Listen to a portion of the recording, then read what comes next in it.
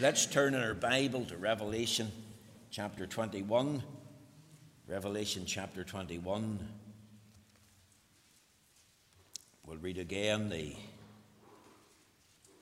opening part of the chapter.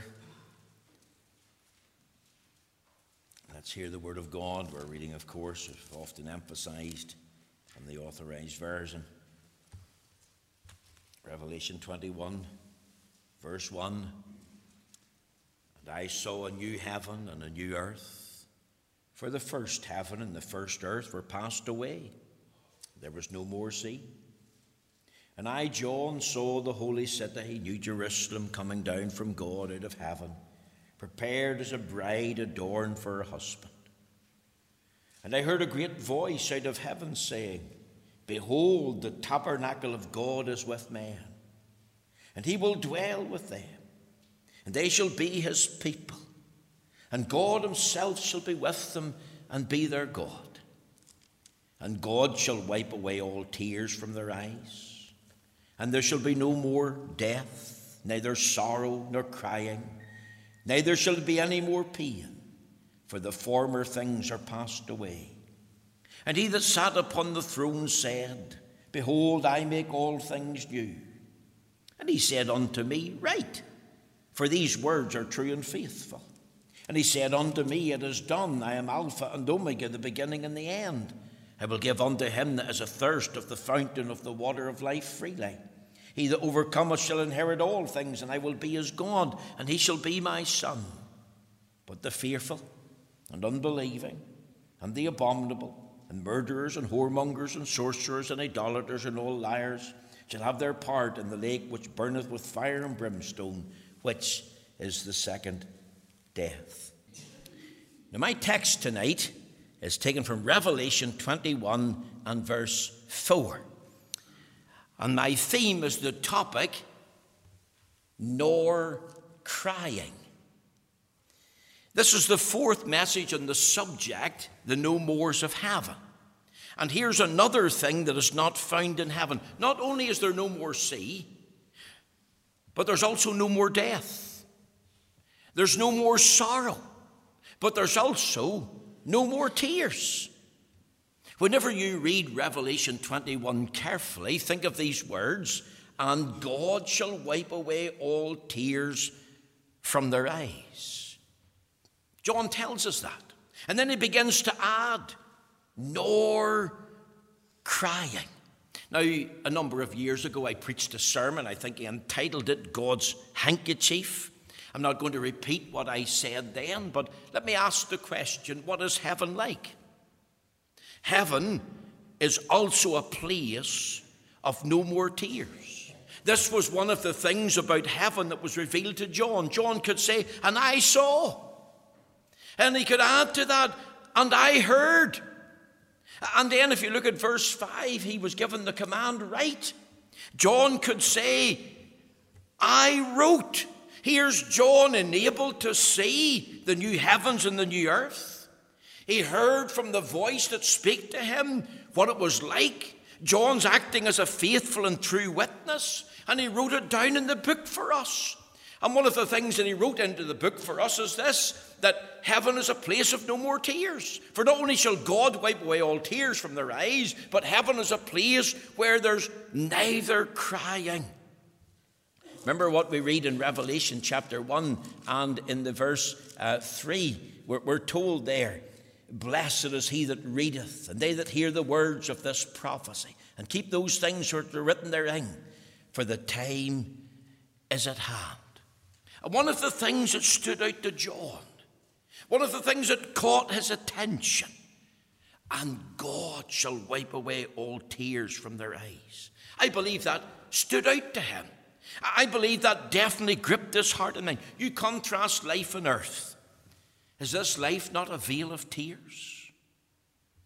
In fact, sometimes tears are described as the language of life. Do you know it's a universal language? If we travel to the United States of America, if we visit Canada, say we went down to Brazil and took a wee trip up the Amazon rainforest and then left the Amazon and went to the jungles of Africa, and we travelled on down to Australia, and you even thought, you know what, we'll take a wee trip to Tasmania and into Tasmania, and then down to New Zealand, and up from New Zealand into China, and into Japan and the Philippines, and then Russia and Ukraine, and then eventually travelled the whole of Europe on the way back, home to the United Kingdom, and eventually came into this wee province.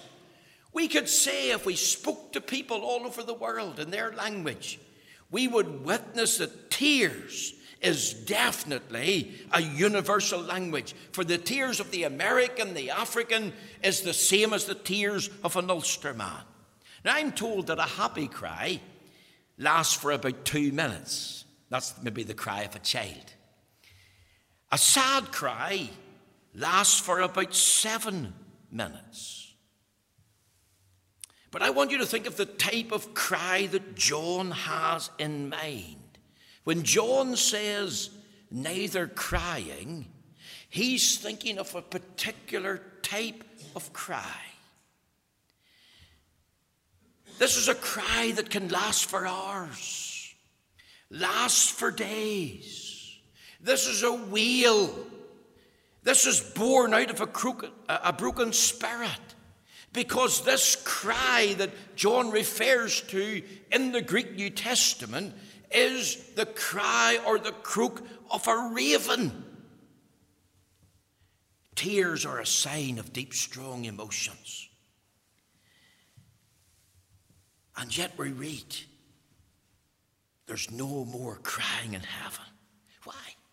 For God shall wipe away all tears from their eyes. Think with me carefully of the cause of tears has been removed. That's why there's neither crying in heaven. What causes tears? Tears of sorrow. Years ago in one of the villages here in Northern Ireland, a dad had been murdered. I want you to think of a grief-stricken widow. I want you to think of a young boy standing by his granddad's side. They're at the gate. The coffin has been removed from the home. The villages are packed. There's hundreds literally lining the route, and the cortege is making its way down from the house down to the gate to go onto the road. And the wee boy's asking Granda a question as he holds Granda's hand. He says, Granda, why is everyone crying?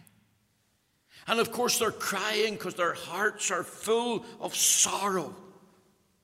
I think of the Savior asking Mary this question, John 20:15. Why weepest thou? And one of the reasons we weep is because we have been plunged into intense sorrow and intense pain. And you think of Mary. In the garden, Mary was full of sorrow. She had just witnessed the horrible death and crucifixion of Christ. I guarantee that shocked her to the core. I believe also she was full of shock and disappointment when she came to the tomb on that resurrection morning. She came early to finish embalming Christ's body. And what did she discover? She was in shock, disappointment, frustrated. They've stolen the body. And she stood at the tomb weeping. And then this voice behind her asked her, why weepest thou? We'll come to that in a moment. But focus on the weeping. She was wailing with a bitter wail. And how often our hearts and minds are full of sorrow, stricken with grief. There's a real sense of loss and pain. And what's deep down in the soul is given vent through eye gate. And we discover that tears are part of our DNA. Do you know we have the ability to laugh?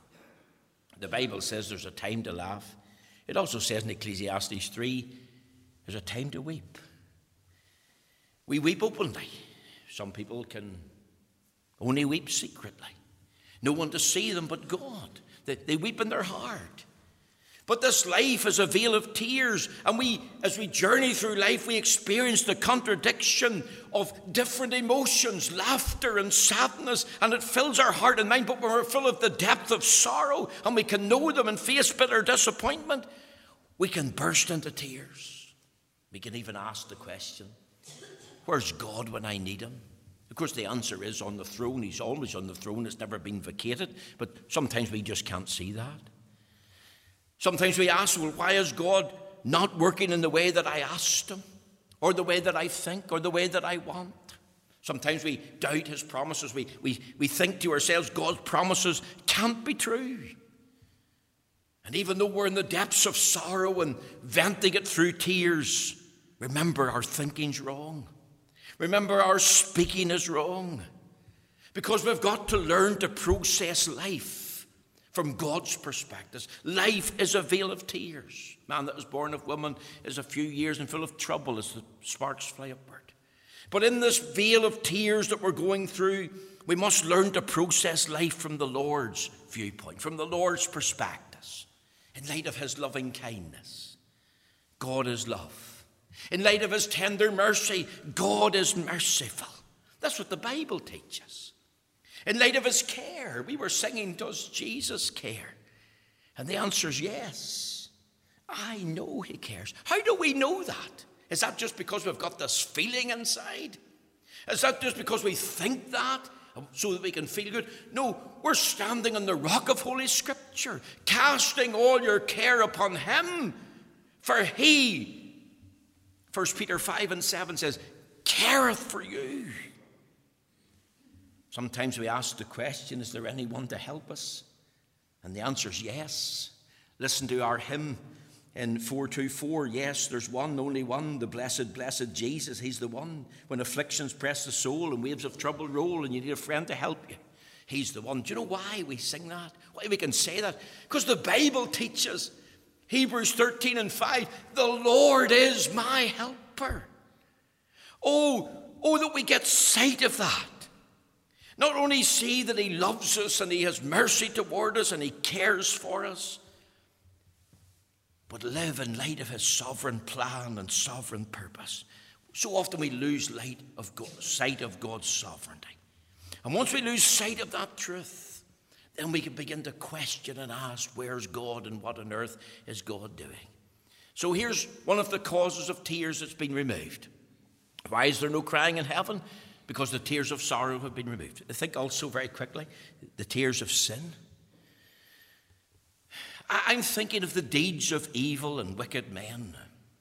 I'm thinking of the presence and power and pronouncements of wicked men. What happens when evil or wicked men triumph? You think of Mary weeping in the garden. And she's asked the question, why weepest thou? And how does she answer? This is what she answers to the one that she thinks is the gardener. They've killed the Lord Jesus Christ. I saw him murdered. I saw that crucifixion. I was there. I witnessed it. And worse to come, they have now stolen his body. And if you read John 20:2 and John 20:13, it emphasizes, Mary says, I know not what they've laid him. You see, there's brokenness in her voice. There's a lament in her voice. And her tears, her weeping, is because of what evil, wicked hands have done to the Lord Jesus. Those are tears not only of sorrow, but tears of sin, what evil and wicked men have done. Do you know, I read a story there just a few days ago. Young girl, lovely young girl, teenager, 18, 19. She went to a mall in California late one evening. She was going to buy a wedding present from a friend, and she was invited to the wedding. And there was few people there, and because it was late in the evening, she bought the gift and was returning to her car, and tragedy struck. She was abducted. She was brutally raped. She was murdered. She was from a Christian home.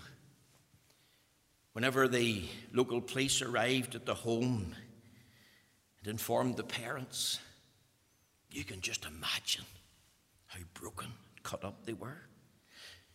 Could you hear their howls and their growls?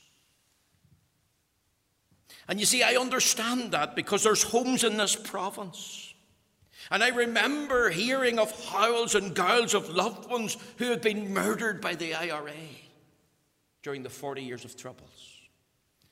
And also I suspect, and I add, the other homes would have been howling and growling who had loved ones murdered by so-called loyalist terrorists.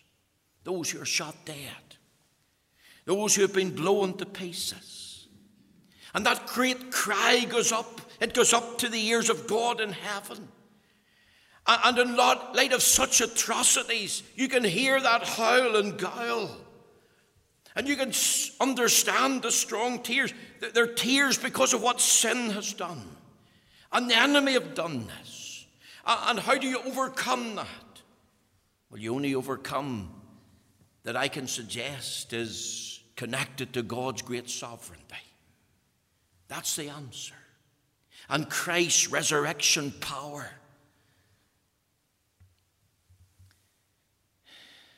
Let me take you to the first home tonight. The first home was in Eden. I want you to think of the family there. Adam and Eve, Cain and Abel, two brothers. Can you picture the home? It's supper time. The table is set. Eve's watching and waiting for her boys to return. Maybe she's looking out the window. Where's Abel? Perhaps there's a problem with the sheep in the field. Remember, he's a shepherd. And she's getting the meal ready. And she says to Adam, Adam, have you seen Abel? And he's saying, don't worry. There's probably a difficulty. Maybe a lion, maybe a bear, maybe a wolf. And he's protecting the flock. Remember, in those days, there's no phones. And she's looking out the window, watching for the shepherd's light, the lamp to come. Hope he's okay. And then they ask Cain. Can you just picture it? Cain, do you know where your brother is? And immediately he snaps out, am I my brother's keeper? And of course, Abel never came home. Abel had been brutally murdered. His body had been buried in the dust. The blood cried unto God for vengeance from the soil into the ears of the Almighty in heaven. The first family had tasted the sorrow of death. In that first home, there was the tears shed because of sin, because of the horrible act of murder. I also think of the day that Peter denied the Lord with oaths and cursings. Remember, he boasted, Lord, you can count on me. I'll not deny thee. Lord, I'll be faithful. Lord, I'm going to die for you. And the Lord tells him before the cock crows, you'll deny me 3 times, Peter. You read Luke 22, you get the story. It says in verse 62 that Peter wept bitterly. See, think of him before that. He's denied with oaths and cursings. I'm not one of his disciples. He denied, I don't know the man. I'm not one of his. And then the Lord Jesus came up from the house of Caiaphas, up the steps from the jailhouse and below the house into the courtyard. And he just looked at Peter. And the Bible says Peter wept bitterly. See, that's the tears of sin. Peter knew in those tears, I've sinned against the Lord. I've sinned against one who loved me, one who come to bleed and die for me, against the one who calls me his own. Tears of sin. Think about the tears of service over there in Jeremiah. I'm not going to develop this. I'm just going to read the text. Over there in Jeremiah chapter 9 and verse 1, Jeremiah the prophet said, oh, that my head were waters, and mine eyes a fountain of tears, that I might weep day and night for the slain of the daughter of my people. He said in verse 10, for the mountains will I take up a weeping and wailing, and for the habitations of the wilderness a lamentation, because they are burned up, so that none can pass through them. Neither can men hear the voice of the cattle. Both the fowls of the heaven and the beasts are fled. They are gone. He said in chapter 10, verse 9 and 10, silver spread into plates is brought from Tarshish, and gold from Uphaz, the work of the workman, and of the hands of the founder. Blue and purple is their clothing. They are all the work of cunning men. But the Lord is the true God. He is the living God and an everlasting King. At his wrath the earth shall tremble, and the nations shall not be able to abide his indignation. The tears of service. What about the tears of sickness? Hezekiah. Chapter 38 of Isaiah says in verse 3, Hezekiah wept sore. He experienced, thank God, a deathbed recovery. He was sick unto death. And in the day when he was supposed to die, God gave him extended 15 years because The Lord is Jehovah Rophi. He can hear and answer prayer as far as bodily healing is concerned. He did for Hezekiah. He did the same for Epaphroditus. What about the tears of sympathy? 3 times the Savior wept. Where did he weep? He wept at the tomb of Lazarus, the village of Bethany. John 11:35, Jesus wept. Wasn't that heartbreaking? That word wept is connected to the word crying in Revelation 21:4. Oh, should I suggest that we as God's people must never get hard-hearted? We must weep with those that are weep. We must unite in grief with those who are united in grief, because the Savior wept at the tomb of Lazarus. Did he not weep in the city of Jerusalem? Matthew chapter 23 and verse 37, O Jerusalem, O Jerusalem. He was thinking of the desolation of the temple. You think of today's cities, our United Kingdom, the life of the unborn being murdered. Almost 5,000 now in Northern Ireland since the abortion law was changed. You think of the confusion of the young people over their identity. They don't know whether they're male or female. Some idiots will call them, or teaching that there's 72 genders. It's like California. You could be a fairy, a leprechaun, stardust. Did you ever hear such nonsense in your life? But it's poured into the hearts and minds of the young people, even the children in the primary school. You think of the godlessness and lawlessness of our political leaders, the lack of substance in their life, the lack of character, the lack of God. I was talking to Michael Harrison. We were talking about Northern Ireland. And you know what is absent from Northern Ireland? The fear of God. And that was absent from the great city of Jerusalem. And today's cities all over the world, and towns and villages. We could add into the mix the drunkenness, the adultery, the fornication, the homosexuality. Remember over there, Paul, emphasizing to the church at Ephesus, said in 1 Corinthians chapter 6 and verse 9, he said these words, listen to the word of God. Know ye not that the unrighteous shall not inherit the kingdom of God? Be not deceived, neither fornicators, nor idolaters, nor adulterers, nor effeminate, nor abusers of themselves of mankind, nor thieves, nor covetous, nor drunkards, nor revilers, nor extortioners shall inherit the kingdom of God. And such were some of you in Corinth. But ye are washed, but ye are sanctified, but ye are justified in the name of the Lord Jesus and by the Spirit of God. Jesus wept over the city of Jerusalem. I believe he's weeping over our cities, at least in his heart. You think of the weeping before the tree in the Garden of Gethsemane. The book of Hebrews, in Hebrews chapter 5 and verse 7, gives us this information. Who in the days of his flesh, when he'd offered up prayers and supplication with strong crying, that's our word, and tears unto him that was able to save him from death, and was heard in that he feared. It was interesting that the psalmist talked to God in prayer, and he said, put my tears in thy bottle. Psalm 57 and 8. What a wonderful thing it is for God to be able to bottle our tears.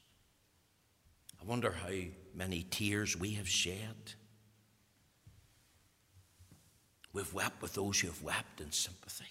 We've wept over the state of our cities and our nation. We have wept over particular situations in need. Not only think about the cause of tears being removed, but think of the cure for tears that's been revealed. Here's another reason why there's no tears in heaven. What is the cure for the vale of tears in which we live? Remember I told you this word crying has to do with a noisy wail. It's a piercing cry, a cry of brokenness, the cry of the raven. It's very intrusive. And you think of the state of the souls of men. Do we weep for the state of the souls of men? Think of the state of Northern Ireland, the state of our United Kingdom. Think of the state of the church. And the Apostle Paul, who ministered in Ephesus, ministered there with many tears, with strong tears. He said in Acts chapter 20 and verse 21, a tremendous statement. In Acts 20 and verse 21, he told us there, testifying both to the Jews and also to the Greeks, repentance toward God and faith toward our Lord Jesus Christ. And it's interesting. He says in verse 31, therefore watch and remember that by the space of 3 years I ceased not to warn every one night and day with tears. He served the Lord. He prayed. He preached. He labored. He sought to win souls. And he was the apostle who wept. He was a picture of Jeremiah. If Jeremiah is the prophet who wept, Paul was the prophet, the apostle who wept. And why did he weep? Because he had a sight of Christ. He preached repentance toward God and faith toward our Lord Jesus Christ. He's seen the crucified Christ, Christ on the cross, substitute, surety, sin bearer, sinless one, sacrificial one, saving one. Do you see the crucified Christ today? Do you see him as the risen Redeemer? Wasn't it the risen Redeemer that was the cure for Mary? The Saviour's voice, Mary. And she cried out, Rabboni. And the Saviour's victory, he told her the tomb was empty. He told her, I am risen from the dead. Perfect deity, perfect humanity, two natures in one body forever. See the ascended Christ. Where is he tonight in glory? He's at the right hand of God. Remember, he said to Mary, touch me not, for I am not yet ascended to my Father. And he was going there to present the virtue and value of his once and for all sacrifice and his shed blood. See the triumphant Christ. He's seated at God's right hand. He's able to dispense grace and mercy to us in time of need. Christ is with us. You see, he knew all these emotions. He experienced them. He is able to come into our midst and say to us, peace, be still. The word peace means be safe, be satisfied, be sure. We can be in a right relationship with God. My peace I give unto you, not as the world giveth, give I unto you. Let not your heart be troubled, neither let it be afraid. Remember, he said, thou wilt keep him in perfect peace through Isaiah the prophet, whose mind is stayed in thee, because he trusteth in thee. Do you have peace with God tonight? Do you know the peace of God? Because you have seen the crucified, risen, ascended, triumphant Christ at God's right hand, and you profess him as Lord and Savior. You see, the cure for the veil of tears is revealed. And that cure is Christ, a sight of Christ. And how Mary stopped her weeping when she got the sight of Christ and the sound of his voice. Do you hear his voice tonight? Have you got sight of Christ? I want to tell you one final thing. The crook of tears has been redeemed. You see, if you go back to our text, it says, and God shall wipe away all tears from their eyes. What is that? That's a wonderful declaration, isn't it? But I'll also tell you something else. It's not only a wonderful declaration, it's a wonderful anticipation. Because this is going to happen in the new heaven and the new earth. John adds, nor crying. As I've told you, one day in the new heaven and the new earth, there'll be no tears to shed. Why? Because God has removed all the causes of tears, every cause. And the cure is found in Christ because his people are with Christ. And there's not going to be this crook anymore. No intense cry. As I've told you, that word crying has to do with the harsh croak of a raven. If we translate it from the Greek, we're translating it literally, crying. We use a thing here in the English called automatopoeia. If you don't know what that is, don't worry about it. But you think of it, the sizzle of a sausage. You think of the call of the cuckoo bird. That call is like the croak of the raven. It's a voice of hopeless misery. And there's a day coming when that will never, ever be heard again. Have you that assurance tonight? Are you saved? Are you born again? Are you washed in the blood? Are you in Christ? Are you looking forward in anticipation so that the declaration is made that there's a day that cry, that intense howling and growling will never be heard again? Let me finish tonight. I want you to think of a wife just home from hospital. She's struggling with cancer. She's had surgery. She is facing chemo. The day she comes home, there's a telephone call. Telephone calls from Scotland. It's a relative to tell her that her dad has died with a heart attack. Can you just process that? The impact of that. You've just been told you have cancer, you've had to have an operation, you're getting chemo, and then you come home and you're told your dad has died. And that woman gave voice to what was in her soul with howls and growls from that home. And as she was processing that, a few hours later, she gets another call. And this time it's the police at the door. And this time she's given the news that her brother has just been killed in a car crash. And I'll tell you, if there was one wail, there's bitter wails that night in that home. Because life is hard. It's a vale of tears. And we can experience wave after wave of trouble. Some of you know that, and you've identified with that. But what I'm saying is this. There's a day coming when that cry will never, ever be heard again. And the crook of tears has been redeemed forever. Let me finish tonight. Have you heard of the boy called Esau? Do you know what Esau did? Young people, Esau sold his birthright. He sold it for a mess of pottage. And we're told in the Bible, in verse 16 of Hebrews chapter 12, lest there be any fornication or profane person as Esau, who for one morsel of meat sold his birthright. For you know how that afterward, when he would have inherited the blessing, he was rejected, for he found no place of repentance, though he sought it carefully with tears. Even though he cried, Esau had sold his birthright. He didn't inherit the blessing of the firstborn.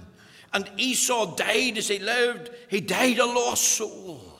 That's in that awful place called hell tonight, because he died without repentance. Can you honestly say that you're in Christ tonight?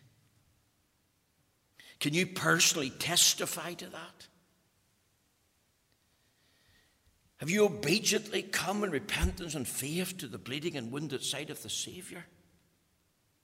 And you've diligently made confession of him as Lord and Redeemer. Because it's only through Christ, Christ alone, that weeping and wailing from your mouth, from your lips, out of your heart, will never be heard in heaven. But if you die in your sin and lost and go to hell, you know what the Bible tells us by way of contrast? There's weeping and wailing and gnashing of teeth. That's what Esau's experiencing. And I'm saying tonight, get hold of Christ. Come to him. Profess him. Know him as Lord and Redeemer, lest it be too late. May the Lord take these few thoughts and bless them to our hearts this evening.